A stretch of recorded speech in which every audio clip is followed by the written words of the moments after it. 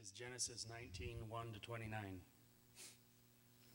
The two angels came to Sodom in the evening, and Lot was sitting in the gate of Sodom. When Lot saw them, he rose to meet them, and bowed himself with his face to the earth, and said, "My lords, please turn aside to your servant's house and spend the night and wash your feet. Then you may rise up early and go on your way." They said, "No, we will spend the night in the town square." But he pressed them strongly, so they turned aside to him and entered his house. And he made them a feast and baked unleavened bread, and they ate. But before they lay down, the men of the city, the men of Sodom, both young and old, all the people to the last man, surrounded the house. And they called to Lot, "Where are the men who came to you tonight? Bring them out to us, that we may know them." Lot went out to the men at the entrance, shut the door after him, and said, "I beg you, my brothers, do not act so wickedly. Behold, I have two daughters who have not known any man. Let me bring them out to you, and do to them as you please. Only do nothing to these men, for they have come under the shelter of my roof." But they said, "Stand back." And they said, "This fellow came to sojourn, and he has become the judge.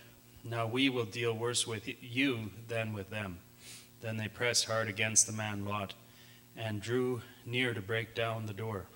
But the men reached out their hands and brought Lot into the house with them and shut the door.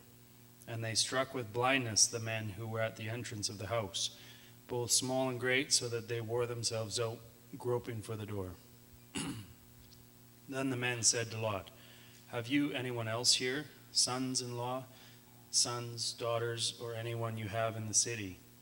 Bring them out of the place, for we are about to destroy this place, because of the outcry against its people has become great before the Lord, and the Lord has sent us to destroy it."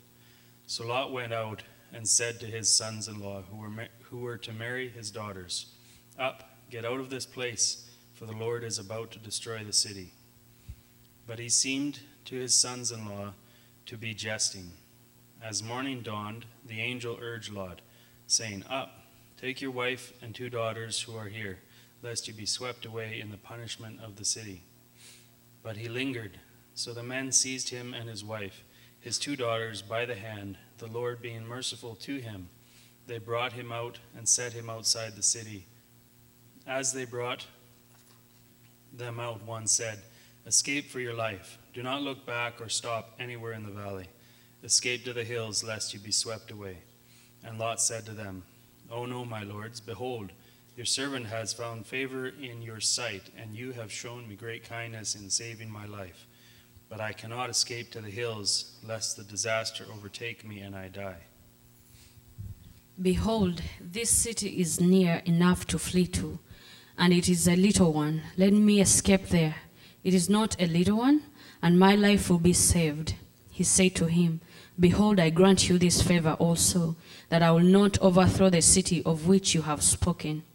Escape there quickly, for I can do nothing till you arrive there." Therefore the name of the city was called Zoar. The sun had risen on the earth when Lot came to Zoar. Then the Lord rained on Sodom and Gomorrah sulfur and fire from the Lord out of heaven. And he overthrew those cities and the valley and all the inhabitants of the cities, and what grew on the ground. But Lot's wife behind him looked back, and she became a pillar of salt. And Abraham went early in the morning to the place where he had stood before the Lord, and he looked down towards Sodom and Gomorrah and toward all the land of the valley. And he looked, and behold, the smoke of the land went up like the smoke of a furnace. So it was that when God destroyed the cities of the valley, God remembered Abraham and sent Lot out of the midst of the overthrow when he overthrew the cities in which Lot had lived. Thank you.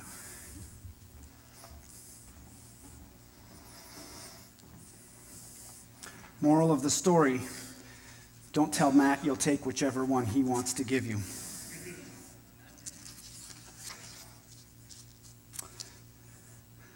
Are you ready? Quite a few years ago now, almost a decade ago, my cousin-in-law, on my wife's mom's side of the family, he is training to become an Olympian, discus in particular. And he is training incredibly hard to do so, and he is like a monster of a man, just tall and wide and like granite. We're all a little bit jealous. At least I am. He loves to, though, in his spare time, go surfing, and he's actually quite good at it. So he goes down to the Oregon coast and finds some of the more difficult terrain to surf, some of the more difficult waves to go on. And one particular time, he had finished doing the sport. He was just relaxing on the beach with his wife, and somebody came running down the side of the beach, just saying, my friend is going to drown. And he looked, and sure enough, this person didn't know what they were doing, and there was a bit of a riptide that had taken them out into the ocean. And she's flailing out there, has no way to get back. So he hops on his board and gets out there, being physically fit. He can swim pretty quickly, but by the time he gets out there, she's unconscious. So he drags her onto the board, and by the time he's got everything kind of figured out, he looks and he figures out there's no way we can actually get back to the safe landing over, a bay or two ago. Now we just have to make do with wherever the waves are going to take us. And so he starts surveying the land and realizes that this bay that they're going into is full of rocks. Maybe there's a small space here that I can possibly land and give us a soft landing. And so he paddles kind of towards that spot, but really ultimately is at the mercy of the waves. And the miraculous piece is that he does actually, in that space of being thrown around by the waves, manages to safely get this girl and himself to land in this soft spot. And she was saved. And rescue stories have a way of really giving us an optimistic picture. But this rescue story of Lot, gives us more questions than answers. In fact, if we're honest, we culturally hit a lot of the rocks along the way. It's not a soft landing. And as we read the text, we are knocked up against difficult cultural context that asks the question, why? Why is that there? So today, we're just going to look at the rocks. We're going to look at the big rocks that are going to knock us about a little bit, that are going to challenge some of our worldviews, that are going to, hit close to home, that are going to actually come close to the heart in some of our circumstances. And I want to say out front, I'm not going to be able to talk about it all. And my intention is not to harm, but to draw attention to the truth of God's word. And I recognize that each one of the why questions that I'm going to ask comes with a mountain of things to talk about. And it's at this point that I should make the joke that if you want to email me, you should email Tyson at central365.org, but I won't do that. My email is jason@central365.org, and I genuinely want to have the conversation with you about where it is that your heart is hurt when you hear what God has to say here. I genuinely want to wrestle with you through what God's word says in difficult spots. And I recognize that sometimes we run into rocks and that hurts. So I embrace having a conversation. If you're new here, I'm so sorry. May long weekend apparently is not the weekend to come.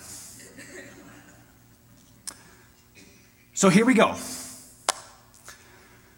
Why homosexuality? Why judgment? And why in the world Lot? I mean, why is homosexuality used here to show how evil Sodom is? Why does God require such spectacular judgment on the sin in Sodom? And why does God save a man who readily would give up his daughters instead of his guests? Those are big rocks. So, we'll just dive in and see what happens. Why homosexuality? Now, maybe it's not quite so clear. If you kind of gather what's happening here, there's a parallel between what happened in the previous chapter and where Abraham has these three men come to his home and he gives them hospitality. And Lot is sitting at the city gate and he sees these two men coming who were just at Abraham's. And he also gives them hospitality. He says, come, you should stay in my house. And actually he urges them to, knowing kind of what the city is like and knowing what it would be like to sit in the city square. And so he invites them to his home and he gives them a meager meal. Not the same meal as Abraham, but nonetheless, he is hospitable to these men. He invites them in for protection, for food, and they have a meal of unleavened bread, flattened cakes without yeast. And sure enough, as darkness falls, all of the city comes to Lot's door and starts knocking on the door and said, hey. Where are the men who came to you tonight? Bring them out to us that we may know them. Now, know is kind of it's an ambiguous word. What does know really mean? If you look at the Hebrew word, it's the word yada, Y-A-D-A. It's used 943 times in the Old Testament. Only 15 of them are in a sexual sense. So how do we determine what sense the men of Sodom mean no? Well, I think we have to actually look more at the context than anything else. If we would kind of go down the rabbit trail of saying, okay, it doesn't mean, it's not the 15 times, it's the however many other times, 900 and, yeah, you do that math. Then what we would have to understand is what the men want is they just want to have a drink with these guys.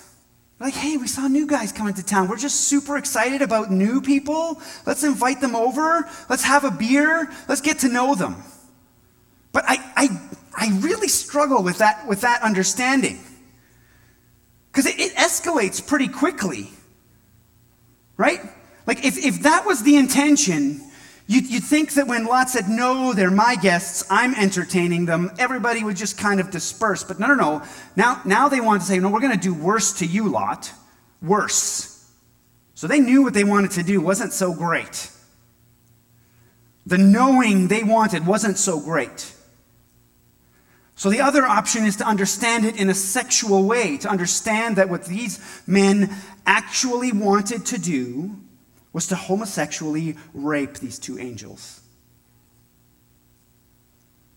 Big rock. Very big rock.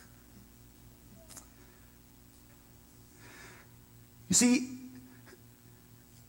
the challenge here, though, is that we have to understand a little bit more closely. Because there are some who would say, okay, no, okay, we see that. But certainly there are other sins that are behind this. It's actually not the homosexuality that's the problem. It's the other purveying sins and probably the violence side of it. Like, it's actually the rape portion, the forced portion that we should focus on, not the act of homosexual sex.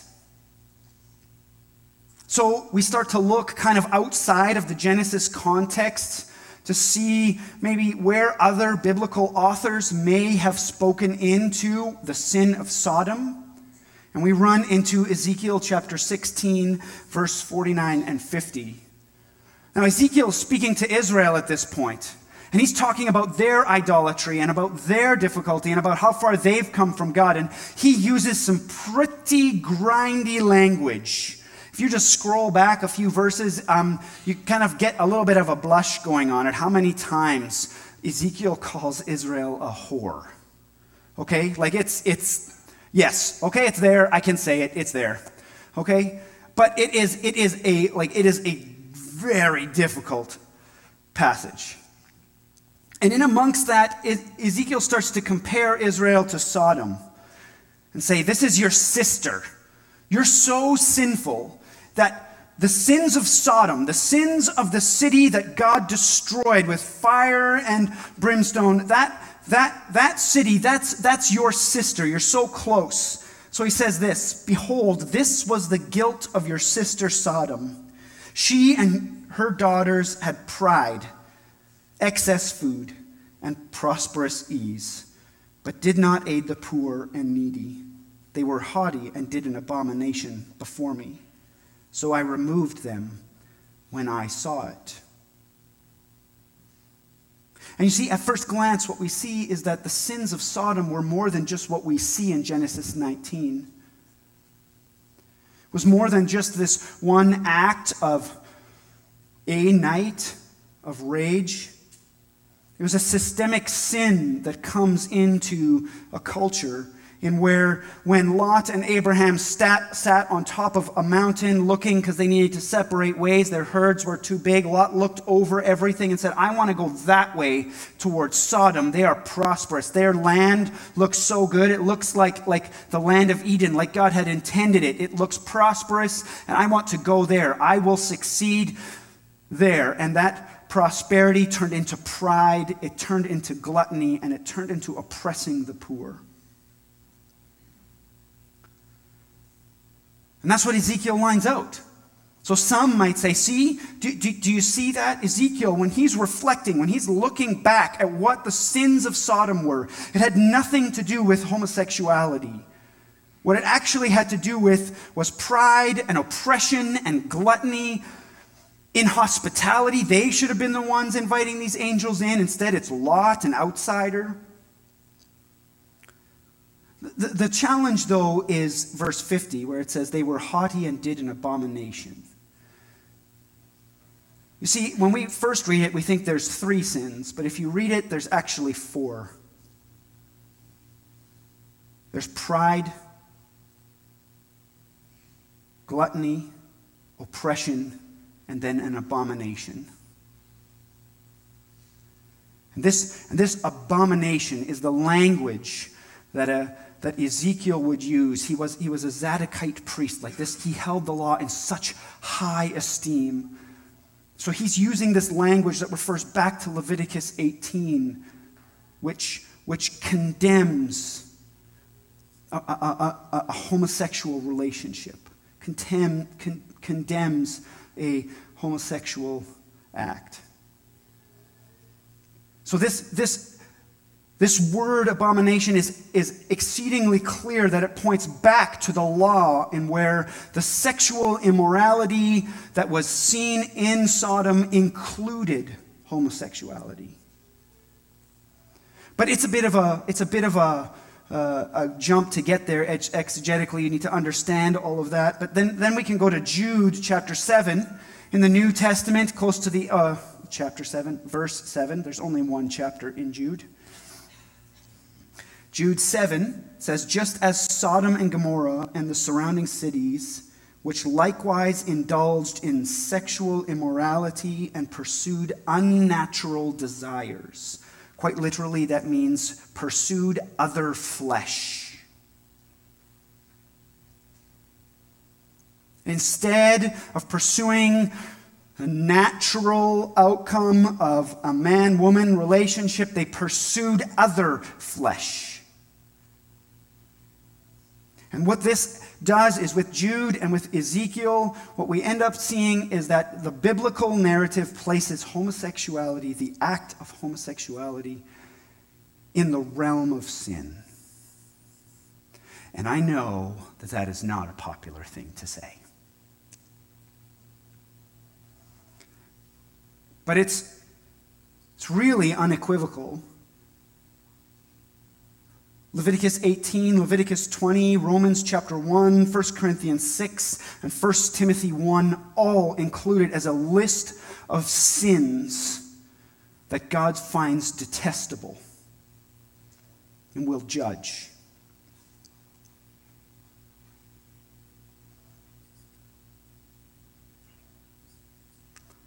But there is an important distinction to make. It is one of many sins. It finds itself in the middle of a list.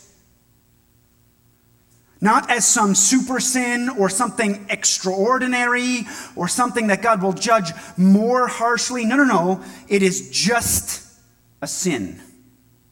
Like pride, like gluttony, like oppression of the poor, like adultery, like lust. It is just a sin. Yes, it finds itself there, but too often we place too much weight on one particular sin over another. And rightfully so, the church has seen a criticism and where we say, well, you outline homosexuality, but you never talk about divorce or adultery. It's just as prevalent in the church as it is outside the church. In fact, Jesus talks more about that than he does about homosexuality. So, maybe you should take the log out of your own eye first, and there's something for us to be said there. It is just one of many sins. It's not something to focus on. It is not something to draw attention to. It is simply a sin that defines an orientation away from Christ. Now, I understand that when I say homosexuality is a sin, there may be some people in the room who have family members or maybe themselves are struggling with it, trying to understand what that means or are living that lifestyle. And I possibly can't touch every facet of it. It's important to understand, though, that there's a difference between action and battling an internal desire. To be same-sex attracted or same-sex active is different. I love to have conversations with you about what that looks like. But church, I think we need a bit of an exhortation here. I think we need a bit of a reminder. Sometimes as a church, as God works in our lives and we start to see the fruit of that Holy Spirit work in us and we see ourselves struggling against sin and gaining victory over certain things. Maybe we used to be, enmeshed in porn and now we found victory over that. Or maybe we were a chronic liar and we found victory in that. Or maybe we were an abuser and we found a way to seek forgiveness and we're becoming more like Jesus. There's this option, there's this propensity to start to look back at those who aren't there and start to judge them as if somehow God isn't working in their lives. And we start to act like God, bringing judgment upon them and pointing out their sin and being like, you aren't good enough and you are a terrible human being and here's the sin in your life. But can I say, I think, church, that we need to be less like God and more like Abraham. We need to be more like the man standing on the mountain who looks over the cities of Sodom and Gomorrah and knows what's happening there and knows the sin and debauchery that's happening there and turns to God and says, "Oh Lord, have mercy on them." Jesus, do a work in this city. Do something in this city. Pour out your mercy for the sake of the righteous. Open their eyes to the sin in their lives and how it's destroying them. Is that your disposition? Is that the way that you think about your neighbors? Do you pray, oh Lord, have mercy on them? Jesus, meet them in a new way. If that's through me, if that's through somebody else, God, would you show them the truth of your way and the grace that's in you? Would you please, God, show them through me that you desire for them to know you, that you desire for them to be free of the shackles of sin, and that you want them to see the glory of who you are. Oh, Jesus, please do that. I fear too often our disposition is we cross our arms and we sit on our lawn chairs and go, look at all the pagans.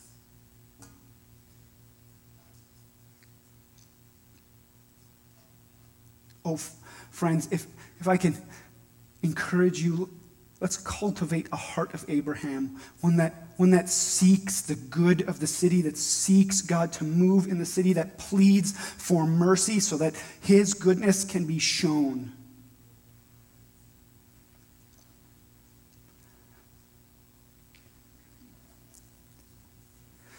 So then why homosexuality? Well, the author, though, is trying to show how far Sodom had actually fallen. See, if you were a Jew reading the New or the Old Testament, you would have started with chapter 1, and you would have discovered in chapter 1 that God designed everything, that he created everything from nothing, that it was him who decided the patterns of the sun and the moon, that decided which creatures would live in the oceans and which creatures would fly in the sky.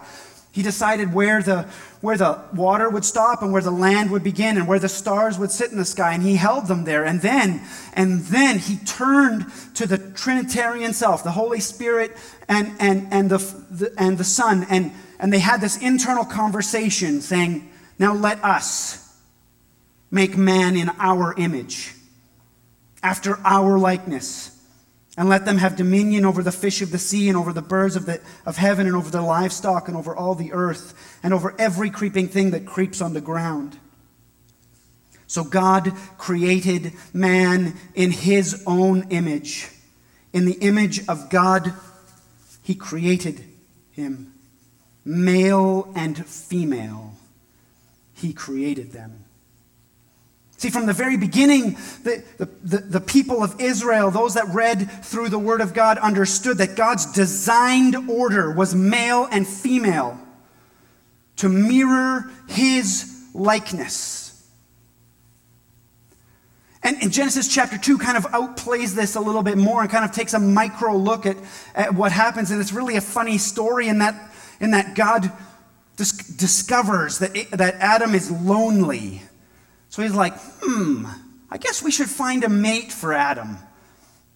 So like, omnipotent God who holds the stars in the sky is like, I don't know what I'm doing, so let's just do a parade of animals here, right? So like Adam's standing there and God's like, okay, like the cat? You think the cat? Maybe? I don't think so. Oh, dogs. It'll be man's best friend. Like maybe that'll be it. No. Elephant? I really like the neck, but I don't think that works. God isn't making a point of being like, I don't know what's good for Adam. He's showing, look, I have created something specifically for you. And when Adam wakes up from this episode and sees woman, he says, this is bone of my bone and flesh of my flesh. So much so he just celebrates that somehow this has met that internal need. And then from there, God says, therefore, a man shall leave his father and his mother and hold fast to his wife, and they shall become one flesh. You see, the image bearing of God is seen in man and woman coming together in one flesh. And we get a picture of who God is and how he creates and his designed order because of that. So the author in Genesis 19 is simply showing that the sin of humanity, the pride, the oppression, the greed, the homosexuality has so distorted, so twisted these souls that they have destroyed God's initial intention of creation. And so they are justly judged. But then why judgment? I mean, it seems a bit harsh. We want a little bit more of a Nineveh situation. If you're familiar with your Bible, Jonah is a prophet in the Old Testament, and God asks him to go to Nineveh, this like pagan city who has oppressed Israel for so long, and tell them to repent. And Jonah's like, no, I don't want to go, because I know you're a merciful God. And if I go tell my enemies that they should repent, they're going to repent, and then you're not going to judge them, and I don't want that. So he flees the other direction. You maybe know the story that he gets on a ship, and there's a storm, and he jumps off the side of the ship, gets swallowed by a fish, and then he finally says, okay, God, I'll go. Now, I'm imagining that when Jonah walks into Nineveh, he's not on his A game. He hasn't done 40 hours of sermon prep. He hasn't parsed the culture to figure out what he needs. He's going to use the right words. I'm pretty sure he walked into the city center, went, I have a message, God's going to kill you, and walked away. Like, that's kind of what you get. Because then he goes and he sits on a mountain and he crosses his arms and he's like, I knew you would do this, God. Like, I knew you would be merciful. Like, to my worst enemies, you would be merciful. Sure enough, God is. Because they repent. Like, that's all they needed. They needed the, D game from Jonah to hear, oh yeah, we've been sinning. We should repent and follow God. Like, okay, God, why couldn't you do that in Sodom? It's a legitimate question. Why burn Sodom for their sin and save Nineveh with a reluctant prophet for theirs? But you see, I think the question, if we really actually dig down to the next level, is that we do want justice. If you have ever been oppressed or victimized, if you found yourself in slavery or the victim of rape, if you find yourself in an abusive relationship, you probably feel with the psalmist in Psalm 10, verse 1. Why, O Lord, do you stand far away? Why do you hide yourself in times of trouble? And he goes on in verse 12 to say, Arise, O Lord, O God, lift up your hand, forget not the afflicted. See, as we sit under oppression, as we sit under suffering, if we are in that space, we are crying out to God, God, would you please save me? Would you bring justice? Would those that have hurt me rightfully receive the consequences of their sin?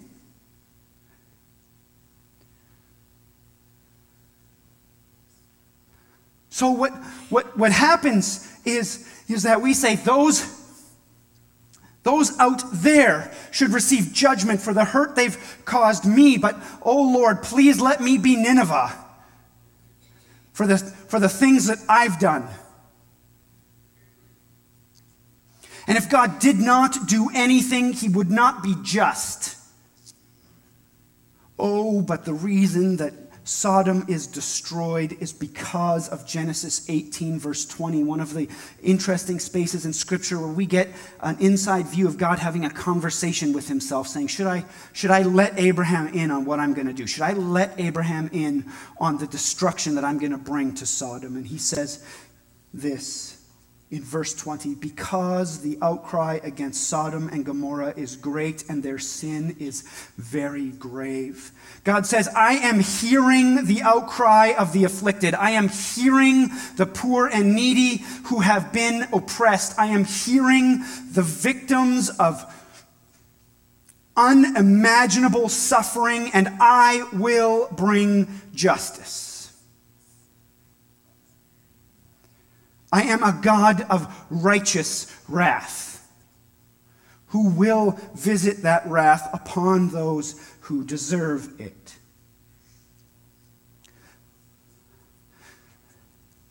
See, the Pharisees didn't get this when they were talking with Jesus. See, they saw the disciples doing some really interesting things in Matthew 15, in where they were eating food before they had cleansed themselves. And the Pharisees were like, whoa, Jesus, don't you know that if you don't cleanse yourself first, you actually ingest evil?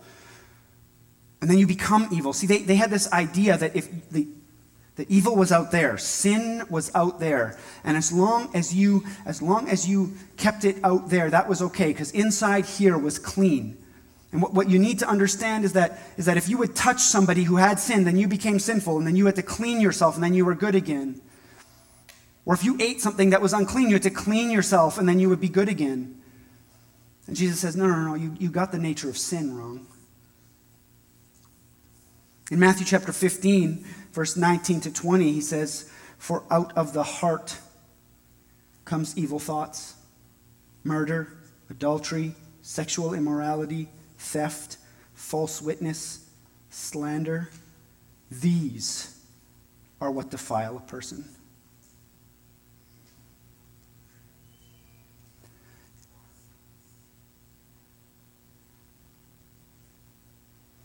That places me in Sodom.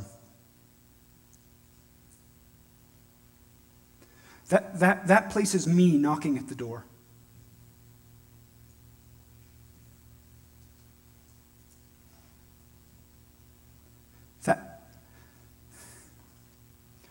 The sin that so easily enters our hearts, that just comes from within us, places us outside of Lot's home with the men wanting to break the door down.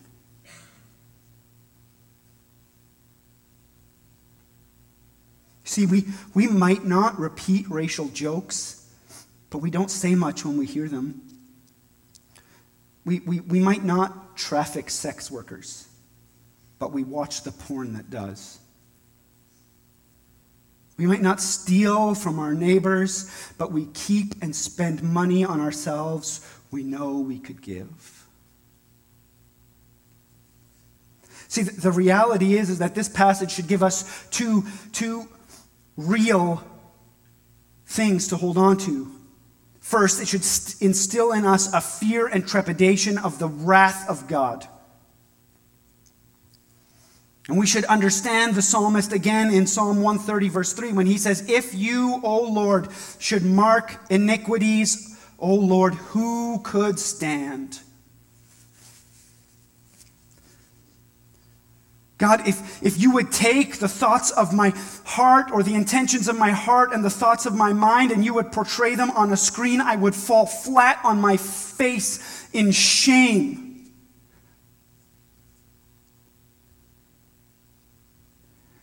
And I would deserve the rightful wrath of Sodom.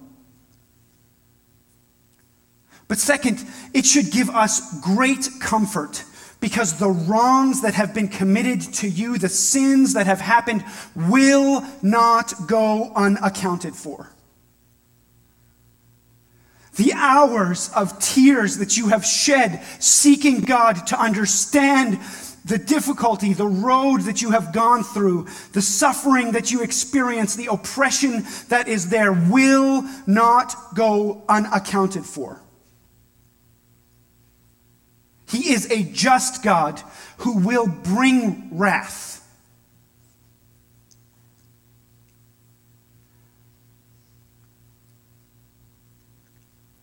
But the question is, why Lot? Why Lot? This guy is not a, stalwart example of goodness. Let's go over his track record a little bit. Genesis 19, verse 1.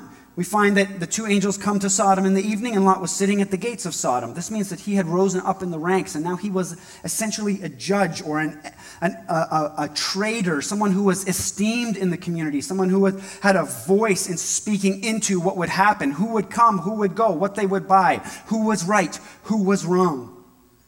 He's at the gates representing the city. In verse 6, he calls the men of Sodom brothers. These are my kinsmen. And then, in some heinous act, he decides, you know what I'm going to do? These visitors are more important. I'm going to offer up my daughters instead. I just need to make a quick side note here. This is equally condemned in Scripture. It's not like Lot is doing a lesser evil here. It's well, we can't let this happen. This homosexual thing is just super terrible. Let's just make it heterosexual rape, and that's totally better. No. Scripture condemns this, period. Right in the same space in Leviticus 18, where homosexuality is condemned, this activity is condemned.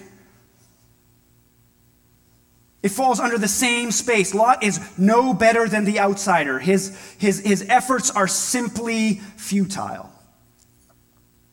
And then finally, and probably most condemningly, we have Genesis 19, verse 16. But he lingered. He has just witnessed the sin of Sodom against his own family. He's been saved by these angels, and now these angels say, we're going to destroy this city. God has commissioned us to come and lay waste to this city. You should leave. And his response is, I'm comfortable. I mean, you're asking me to leave my position of prominence. I've been living here for the better part of 2 decades. My friends are here. My house is paid off. My daughters are getting married.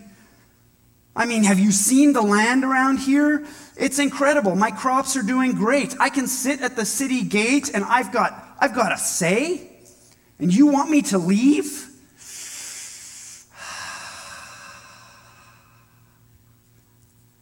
I don't know. Like, the only reason that Lot is saved is because the angels, like, physically grab him and drag him out of the city. It's not like Lot is super fantastic here.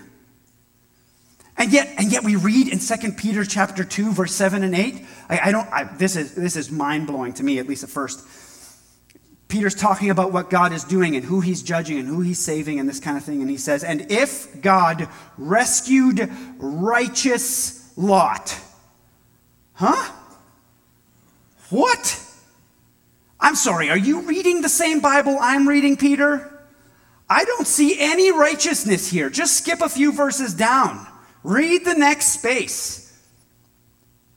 Like, Lot is not coming off clean here. So why does God save Lot? Why? This man who so embraced the city, who so oriented himself towards the things of the city, to that pride and arrogance and gluttony, to those things. He's so oriented himself that way that when an angel explicitly comes and does a miracle in front of him and blinds everybody, he's like, I don't know. Maybe destruction is better than leaving what I know. Well, we get a hint from Genesis chapter 19, verse 29. So, it was that when God destroyed the cities of the valley, God remembered Abraham and sent Lot out of the midst of the overthrow, when he overthrew the cities in which Lot had lived. Do you notice there's nothing there about Lot? There's nothing there about his standing. There's nothing there about his wrong or right actions. It simply says, God remembered Abraham. Now that would be funny, except we've talked about how God made a covenant with Abraham, and he said, I will be your God. And I will do these things. And I have made a promise to you. And Abraham's only response in Genesis 15, verse 6 was he believed, and it was counted to him as righteousness.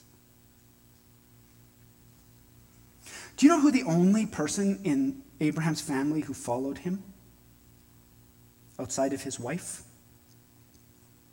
was? Lot.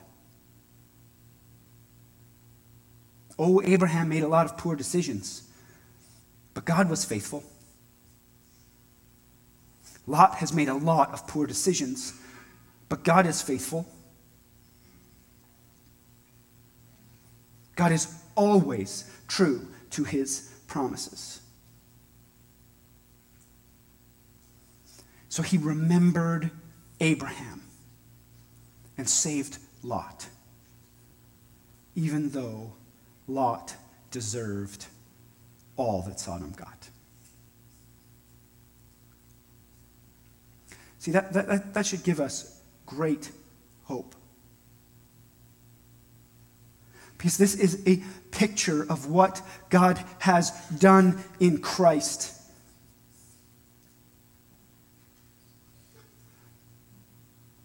The scriptures tell us and place us firmly in Sodom, either as one of the perpetrators or as even Lot himself. Understanding that God is working in the world, but so comfortable, so into our own things, so worried about the things that we have or we do or we think, that when God says you need to do something different, we say, it's comfortable here. Yeah, but look at Sodom. I'm going to destroy it. That's what I do.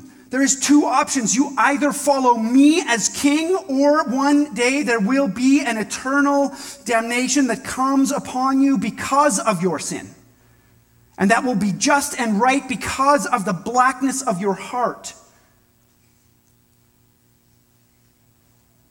But you see, I've created a way. Because it would be unjust for me to just forget your sin. Your sin needs to be paid for. So I did that myself. See, I came in the form of a human. I lived the life you ought to live, and then I died an unjust death because of your sin, because of the blackness of my heart. And I poured out my wrath on that Son, on Christ, so that those sins would not go unpaid for, but that you could walk into my presence clean and holy. So that I would forget whichever of the list of sins you might have committed, because it was paid for in Christ. And now you can stand before me. I have rescued you as if through fire, because left to yourself, you would have lingered in the city and it would have been burned.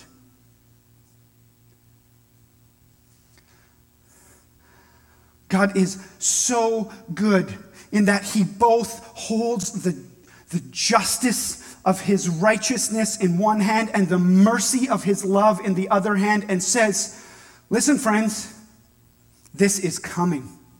But I have made a way. And I don't care what orientation you have. I don't care what sin you've had in the past. Here's what I'm asking you to do. I'm asking you to believe me, and I will count it as righteousness. And as your king, I will lead you in the path of righteousness.